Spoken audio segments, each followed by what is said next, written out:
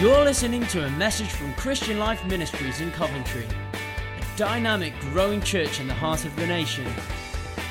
We pray that God will speak to you through this word and impact your life for His glory. Here we are, it's Sunday morning, it's week 4 of the Invited series. So before we go any further, let's pray. Father, we want to say thank you just for the beauty of your church and the different people that you have brought to be at your table. And we thank you for the truths that are coming out through this series, but we just, as we come to your word again, we ask, please would you pour out your Holy Spirit to help us to understand your word and for it to go deep into our hearts and to empower us to be the church that you have in your mind and in your heart. We pray in your name. Amen. Amen. Well, hopefully you've been able to track with us through the last 4 weeks as we've been considering this invitation to God's table, inspired by those words of Jesus, Luke 13:29. Many will come from the east and the west and the north and the south and find their place at the feast in the kingdom of heaven. We've been considering this idea that everyone is invited to take their place, a life-transforming place at God's table. And also that as we do that, the family that we're part of changes. Who is at our table changes, which is why we've issued the Dine at Mine challenge. I hope that hasn't passed you by. We're encouraging everyone to invite over someone or some people who maybe they wouldn't normally hang out with. Invite them. If you've not done this yet, then can I encourage you this week to think about how you can invite someone or someone's to dine at mine. We've explored through Scripture the consistent track of God's heart for a diverse church. We looked at the diversity of that early sending church in Antioch, the early church fathers and the diversity there as Christianity spread further and got established. And then last week, Mark took us to Acts chapter 10. I've got to say last week, Mark taught us absolutely brilliantly. If you haven't yet heard last week's message, please make sure you catch up on the podcast or on YouTube. We were looking at how Cornelius and subsequently the Gentiles, who had been outsiders to the purposes of God until that moment, were unequivocally brought in to God's plan as He poured out His Holy Spirit on them. And it was beautiful to finish the service last week praying with others. I prayed with Hermione, and she prayed in French, and it was just lovely, precious. Today we're in Acts again as we build on these last few weeks, but also we're going to get a little bit more practical this morning. So if you want a title, it's Best Served with Grace. This is, if you like, something of a serving suggestion as we come together at God's table. Now, I'm guessing that we've all seen serving suggestions.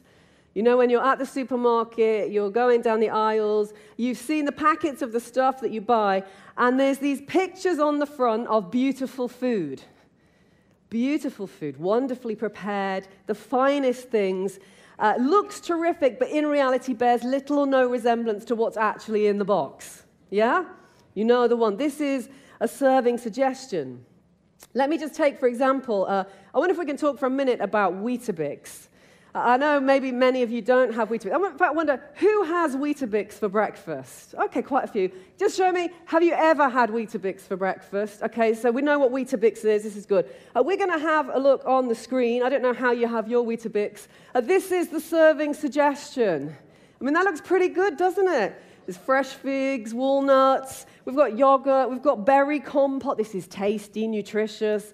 What a beautiful vision of breakfast. Except that if you buy that box and you take it home and tomorrow morning you have your breakfast, what you will actually have in your bowl will look more like this. It's a reality, isn't it? We go down the supermarket. The truth is that if you want to live in the full experience of the first picture, you need to add something. There's additional things that you need to get if you want to live up to the vision that has been painted. And I hope that in these last 3 weeks, thank you, we can move on from the Weetabix slide. That's going to be quite distracting. Hopefully in the last 3 weeks, we've been seeing a picture be painted through the teaching, through the preaching, through even the diversity stories that we've heard. We've seen this picture of God's heart for His church. This picture, this vision of a church of people from all tribes, all nations, all peoples, brought together through Christ and sharing together in a unity colored with incredible diversity. And the truth is that for many of us, this vision resonates in our hearts and our spirits. We long for it. We love it. We know that it's good, that it's got something of God's heart in it. We desire it. We know it will make us, our experience richer, our perspectives broader, and it will make us more effective than if we do stuff on our own. In our spirits, we say yes and amen to this vision and picture. But the picture that we see and the vision that's being put before us is best served with grace. It's best served with grace. You see, we see this vision of this table. It can only ever come about through the grace of God, through his redeeming work at the cross. In fact, this is grace. It's the benefits of God's provision that we've not earned, that we've not deserved, but that have been made freely available to us because Jesus Christ paid the price for them. He opened the way into God's throne room so that we can get access anytime for whatever we lack, whenever we have need. But this vision requires God's grace to us in Jesus Christ. That's what brings us to the table. But it's also going to require God's grace flowing through us to each other to make this vision a reality. We need to add something. We need to add something more. We need to add grace because this is best served with grace. So we're going to go to Acts chapter 9 this morning. If you've got a Bible or a device and you want to pull it out, well, let's go there now. And this happens just a couple of years before what Mark was telling us about, reading about last week. And we're going to hear a little bit more of Saul. It begins at verse 1, saying, Saul was still breathing out murderous threats against the Lord's disciples. And let me just cut in here. So there's this persecution going on. Saul is right in the middle of it. And Saul is heading from Jerusalem to Damascus. And he's got permission to take prisoner anyone who is a follower of Jesus and to drag them off to Jerusalem. And on the way there, Jesus appears to him, speaks to him, challenges him. He sees this bright light, falls to the ground. As a result of this encounter, Saul can't see anything. He is rendered blind. And he has to be led to Damascus by his friends. And he's resting in a house there. And this is where we meet Ananias. And we're going to cut in now at verse 10. It says, in Damascus there was a disciple named Ananias. And the Lord called to him in a vision. Ananias, yes, Lord, he answered. The Lord told him, go to the house of Judas on Straight Street and ask for a man from Tarsus named Saul, for he is praying. In a vision, he's seen a man named Ananias come and place his hands on him to restore his sight. Lord, Ananias answered, I have heard many reports about this man and all the harm he's done to your holy people in Jerusalem. And he has come here with authority from the chief priests to arrest all who call on your name. But the Lord said to Ananias, go. This man is my chosen instrument to proclaim my name to the Gentiles and their kings and to the people of Israel. I'll show him how much he must suffer for my name. Then Ananias went to the house and entered it.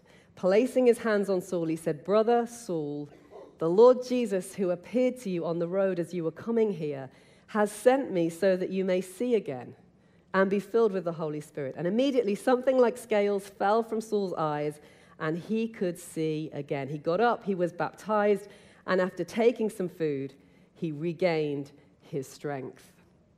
So here we join this guy Saul. He's persecuting the believers, uttering murderous threats and outworking them. It must have been terrifying to be a Christian and to know that Saul was on his way. He was heading in your direction with the authority to deal with you and drag you off.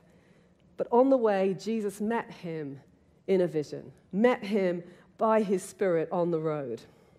Now, my focus isn't actually this morning on Saul, although that's very interesting to look at, but rather on the disciple that we meet here, Ananias. I wonder if we can say Ananias.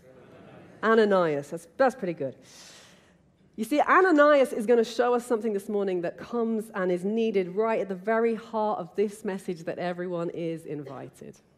We are told that Ananias is a disciple. He's a Christian. He doesn't seem to be an apostle. He's not one of the big hitters. This is just a guy who's following Jesus. And the Lord calls to him in a vision.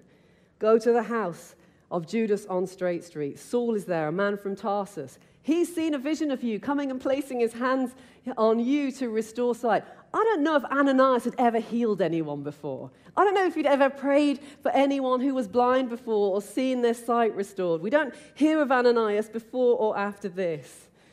But Ananias' response to the Lord is interesting and perfectly reasonable. He's like, I've heard about this guy, Lord. I've heard the reports. I've heard the experiences. I've heard what he did to your people, the harm he's been doing, and now he's coming here to do more. You see, to Ananias, this does not seem like a good idea at all. It's like, why would I go looking for this man? This is looking for trouble. I think he's wondering whether God even knows who this guy really is and that he can't be trusted. You see, Ananias knows some of the backstory, some of the history. It's reached his ears. There's some baggage that's making him wary. And there's evidence to him that suggests that this is a very bad idea. And I have sympathy with Ananias. I think looking at the facts, I might have felt very, very similar. But God essentially replies to him, thanks for the update, thanks for the intel, now go. I've had some equally brief discussions with the Lord on things where my opinion has not really been needed. He says, this man is my chosen instrument to carry my name before the Gentiles. You know, God is so gracious in who he chooses to use. So gracious in who he chooses to use. He chooses people who don't deserve it. Now, when I experience that and see that in my own life, I think that's amazing and wonderful. When I see that and observe that in other people's lives, I think, Lord, are you sure? Are you sure you don't need to rethink that? Do you need me to fill you in on the backstory, Lord? Because I've heard some things. But what we see in Ananias of how he responds is just brilliant and inspirational because he goes. Even though he doesn't trust Saul, he trusts God.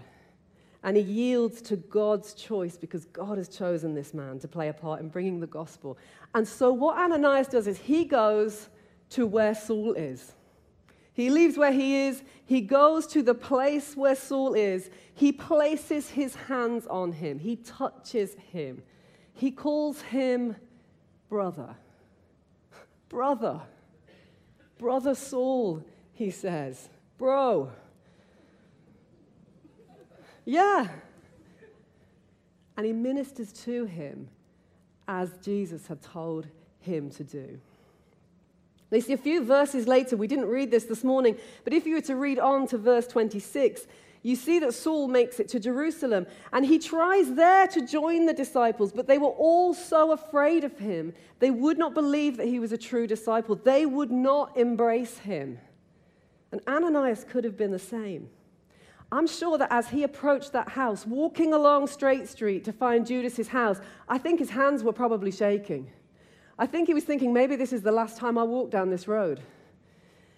Could all of these things have been going through his mind?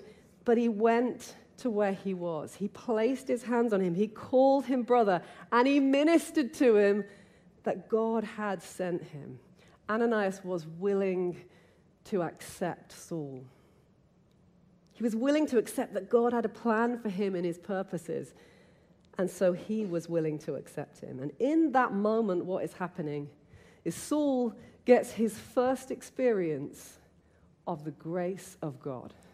Saul gets to taste what the grace of Jesus tastes like. When you deserve to be judged and you deserve to be rejected, but instead you are accepted and you are welcomed and you are ministered to.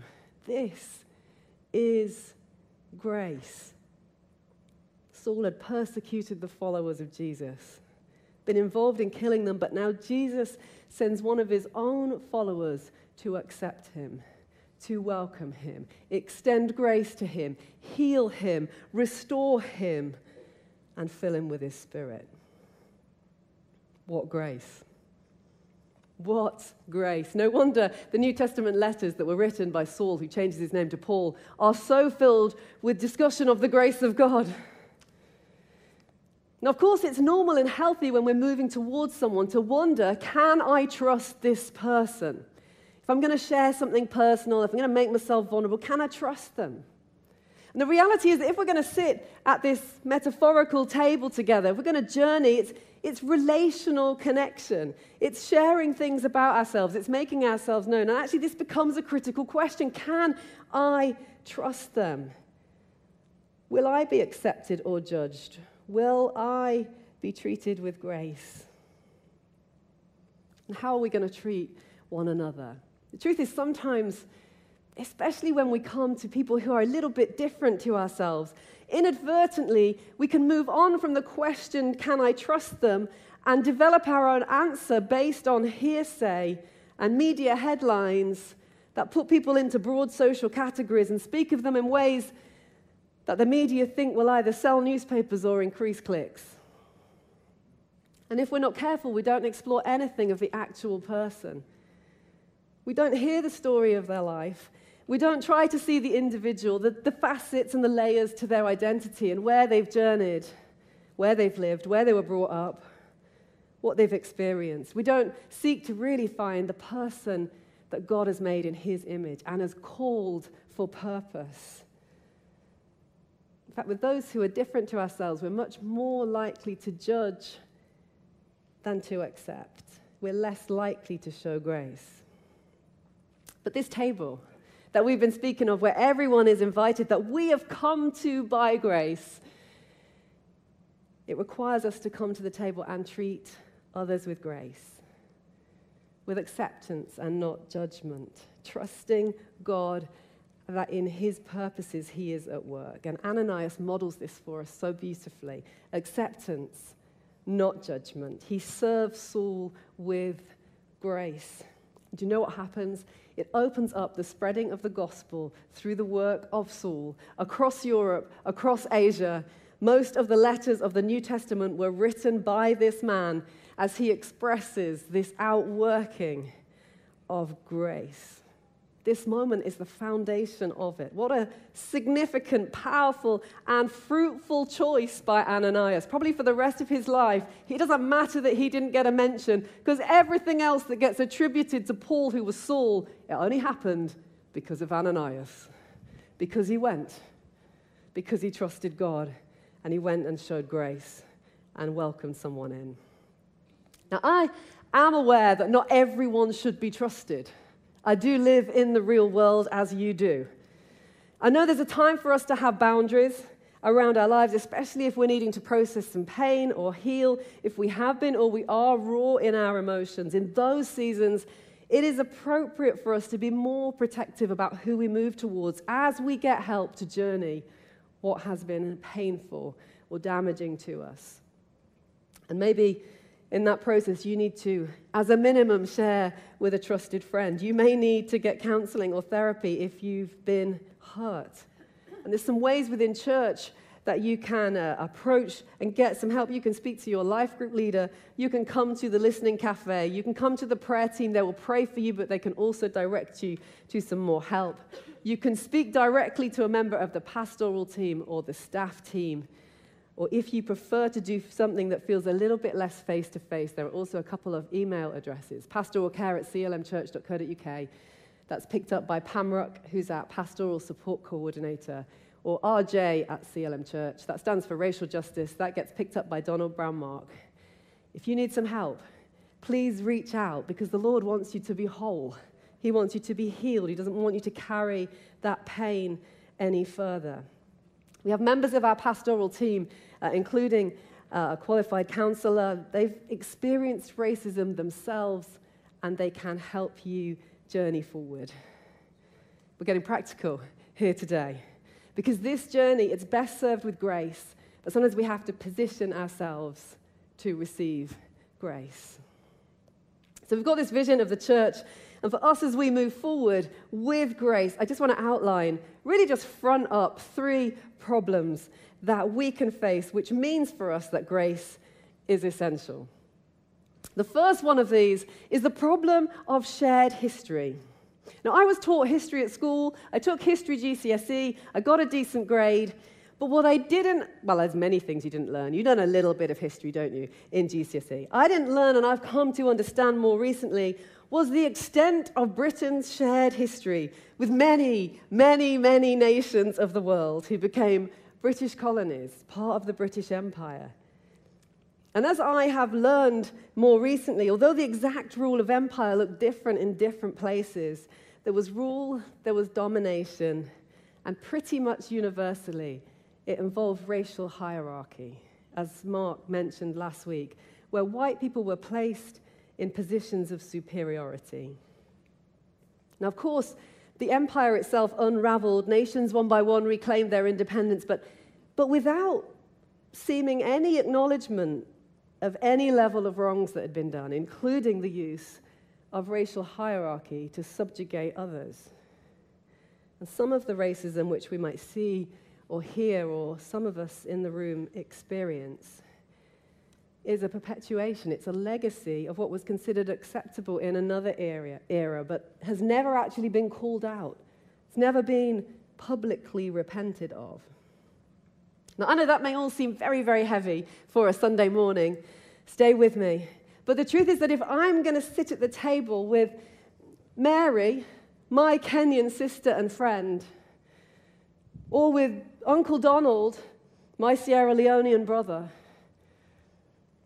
or with Pam Billy Fom, my Nigerian friend, and I could go on, or even when we travel to Singapore and sit with a Singaporean pastor. I mean, there's so many nations around the world. There's shared history. And those people, they may be cool about the shared history, but also they may be carrying deep pain through what they, or their families, or their people, in recent or distant memory, have suffered. And if I sit at the table and I speak carelessly, ignorantly, about things that have caused them pain or caused harm to their people, maybe even I don't realize it, but I can still do it, then what it does is it increases their pain at the table where they thought they were safe, and they're not sure if I can be trusted. Now, maybe you need to learn some history. There are some resources on CLM's website. They're way, way, way from being exhaustive, but there's a few things to get you started. If you just click on resources and then / Rachel Justice. There's some books to read. There's some programs you can watch so that we're not completely ignorant of UK's shared history. The truth is any nation can have additional shared history with other nations and peoples. True Vine, which is a church in Lebanon that we connect with, they've been working with refugees. They have people who have come to Christ. Syrians who came as refugees over the border from both sides of a civil war. And now they're sitting at the table together with Lebanese people, many of whom have lived through many years of Syrian military occupation in their own country, because that only ceased in 2005. So you've got all these people around the table. There's shared history, shared conflict, and it's complex. Of course, we can't know everything, but it's good to be aware that we don't know everything. It's hard to know how to deal with our shared history, whether, it might cause us pain or there might need to be healing. We may carry bitterness or anger, embarrassment, shame, grief, all valid responses to some of what we may find. But our shared history, probably whoever we are and wherever we're from, it means when we sit down at the table with those from other nations and people groups, it requires grace. It's best served with grace. And then, of course, there's a different problem, is the problem of different perspectives. As Mark explained last week, we all see things differently. We all have a different perspective. You may have heard the saying that there's always at least three sides to every story. My side, your side, and the truth. If you've never heard that, it's a useful one to remember. See, the truth is we can all be in the same room, observe the same things, hear the same conversation, But what we recall of it, what our perspective is of what took place, can be different. And we can often, all of us, can approach life and relationships through the lens of needing to be right. So I'm going to be the one who was right about what actually took place. We can sometimes think there's one right way, there's one right answer, there's one right view, and amazingly, they're all mine. Yeah? It's hard to think that we're not the ones who are right. And so often we then approach relationships looking for those who agree with us or trying to make people agree with us. You know, one right answer is really great if you're in maths. If you're in a maths lesson, that's good. But in relationships, one right answer is not that helpful because we all have different perspectives. I wonder, John, could you just throw this to me? It can be a little bit like this. We face a problem, and I'm looking at the problem, and I'm saying, I know this is mainly a yellow problem. This problem is yellow. But, if I say to Gabriel, this problem is yellow, do you agree with me? Why do you not agree with me? Because it's pink. And Gabriel said, no, it's pink. This is a pink problem. This is definitely a pink problem. We could argue about this all day, just standing here like this. No, it's yellow. It's pink. It's yellow.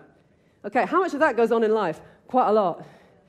The reality is that unless one of us moves and just goes to see what it looks like from the other person's perspective, or we explore the problem long enough to go, oh, it's not quite as straightforward as I thought. Nice catch, Jonathan.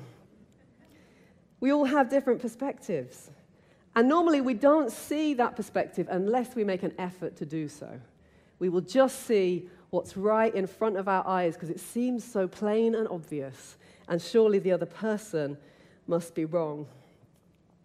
This kind of stuff, this becomes really evident when you get married and you try and have conversations with someone. And I thought I might be able to tell some stories about this today because Pastor Martin's away, he's in Singapore, he's not on the front row to contest anything. I could get my side of the story heard today. But then I saw him in the chat on YouTube, so none of that. I'm just going to need to move on. I reckon somebody might have told him anyway, so I think I'm safest not to go there. But the truth is, friends, the quest of life is not to be right, although we can feel like it is. Whether that's at work or in marriage or raising kids or in our friendships or even in church. Even when we're trying to hold to biblical truth, that's important. But we must grasp that there are different perspectives. And when we embrace them, we become bigger people. And if we're going to fulfill God's vision of a diverse church being family at the table, we're going to need to embrace the perspectives of others. And that, friends, requires grace. It requires grace. And then thirdly, there's the problem of offense. That even if we manage to navigate our shared history together, even as we seek to embrace each other's perspectives, we are all human. We are all fallen, and we can all be hurt, and we can take offense at one another. And as we sit at the table together, this actually becomes more likely. I don't know if, as families who are represented here, if you sit together, if you eat together regularly, daily, whilst this is a great thing to do for the strength over time of your relationships, it is not a place of peace when you come to the table. If you have children and you sit with them every day to eat, you know that the table is not always a place of peace. I know this isn't just my family. I know it's not just us. Sometimes we annoy one another. Sometimes we're inconsiderate of one another. Sometimes we offend one another. Sometimes the same argument goes over day after day after day. And as a mother, you think, why have I cooked a meal just for this to happen again? Anyway, now I've got that off my chest. Let's move on. Friends, we need to deal with offense when we hurt one another. I preached a message earlier this year on February the 20th. It's called, Are We All Right? We looked at what Jesus taught us about how to deal with offense. And if you missed it or if you need to hear that again, then that's February the 20th. You can find it on the podcast. But friends, if somebody hurts you, please don't label them as toxic. Block them, vow to never speak to them again, and then just go and tell other people what they did to you. This is what the world does. But the world hasn't tasted grace. The world doesn't have grace. So we can't expect something different of them, but let's not do it the same way. If someone hurts you, please seek to explain to them when they've hurt you. Do it gently if you can, although I know sometimes that's difficult. If someone is angry with you when they talk to you because they're hurt, please don't focus on their anger. Please try and read what's going on and think, how can I help? How can I apologize? How can I better understand? When we've hurt someone, even if it was unintentional, and even if we don't fully understand how they've taken offense at what we did, please apologize. Say sorry, sincerely. If you find it hard to say the word sorry, then can I suggest that you practice in private? I know we laugh. There are some people in life who cannot say the word sorry because they struggle to accept that they're wrong. It's quite easy to practice in private, but we do need to sometimes. And another really useful phrase for us to practice is, I was wrong. I was wrong. They require grace. They require me to admit, I'm not quite as great as I thought that I was. But these phrases are like rocket fuel in their power to heal offense, to help us to sit at the table and to stay at the table together. If you've ever shared a house, if you've ever been part of a family, then you know the words sorry and I was wrong are potentially the most powerful words. And when we don't use them, that also has a very powerful effect. We need grace. It's best served with grace. I wonder if I can invite the band to come and join me. See, throughout Scripture, we see this vision, this beautiful picture of God's heart for a diverse church, a family from all nations united in Christ. But it is best served with grace. It requires grace. The truth is, friends, it's grace that brings us to the table and gives us a place there. Grace is the starting place. Grace is the foundation. It's like grace is the lifeblood of this family. Grace is the DNA that makes us all part of this one thing. As the Message version of Ephesians 2 puts it, it says, it was only yesterday that you outsiders to God's way had no idea about any of this. We were all outsiders. But he goes on now, because of Christ, dying that death, shedding that blood, you who were once out of it altogether are in on everything. Friends, this is grace. That we were outsiders and we were brought in, that Christ paid to make everything available to us. And I know I've spelled out some problems today. You think, maybe I don't need the problem spelling out. I can see the problems. I've got more I could add to your list. But friends, however many problems there might be, they are overcome by grace. They're overcome by grace, and this is the power of the cross of Jesus Christ.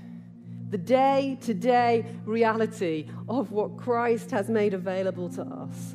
What we don't deserve, what we don't have in ourselves, His grace meets us. His grace is available to make up the shortfall, not just of what's needed for our relationship with Him, but what is needed for our relationship with one another round the table. Hebrews puts it like this: let us then approach the throne of grace with confidence, so that we may receive mercy and find grace to help us in our time of need. We've been given access to the throne for whenever we might need it. When we're offended, when we're hurt, when we're in pain, when we're embittered, when we're angry, when we're carrying shame, when we've messed up, His grace, friends, His grace since the cross is available if we will go to the throne to receive it. If we'll go. And can I just say that going to the throne to receive it is not a complex process. It sounds a bit like this: Jesus, I need more grace. Please give me more grace. That's what it looks like to go to the throne of grace with confidence, to ask for what we need. This journey requires grace with one another, but we have to ask Him. James wrote, "You do not have because you do not ask God." It's true that sometimes we choose to not have grace for one another. We choose to stay angry. We choose to stay hurt. We want someone to pay. We think they don't deserve grace. And of course, they don't. That's the nature of grace. It's undeserved. But friends, grace is at the heart of our own place at the table. And to choose a way other than grace is always a very dangerous choice for a follower of Jesus, because it rejects the nature of the family we have been brought into and the means by which we have been. But there remains an abundance of grace available. Some things might be struggling economically, but God's economy is in fine form. There is no lack, there is no shortage, it is not about to be depleted, it is not going to run out, it is available, and it will not be withheld. Because the cross opened up forever a flow of grace from heaven to the earth, that whatever problems we might list, they are overwhelmed by grace. In a moment, simply going to pray, and we're going to invite the grace of God.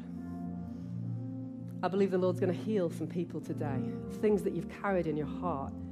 Even through the worship earlier, as we brought our love to the Lord, there's some people who carried something of rejection, and there's His power here today to break that off you, to heal your heart. But it's all through the cross. There's a very old hymn, "Here is love, vast as the ocean. Loving kindness as the flood, when the Prince of Life, our ransom, shed for us His precious blood." The second verse says this: "On the mount of crucifixion, fountains opened deep and wide, and through the floodgates of God's mercy flowed a vast and gracious tide.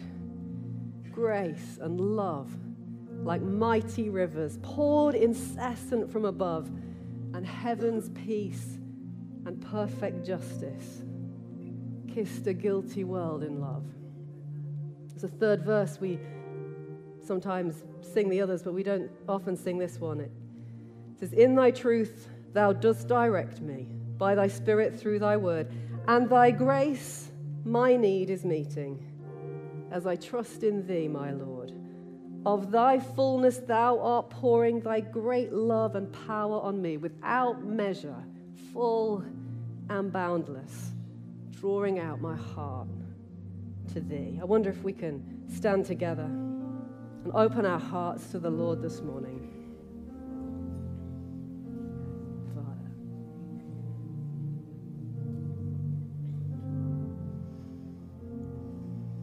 Father, we thank you again this morning for the cross.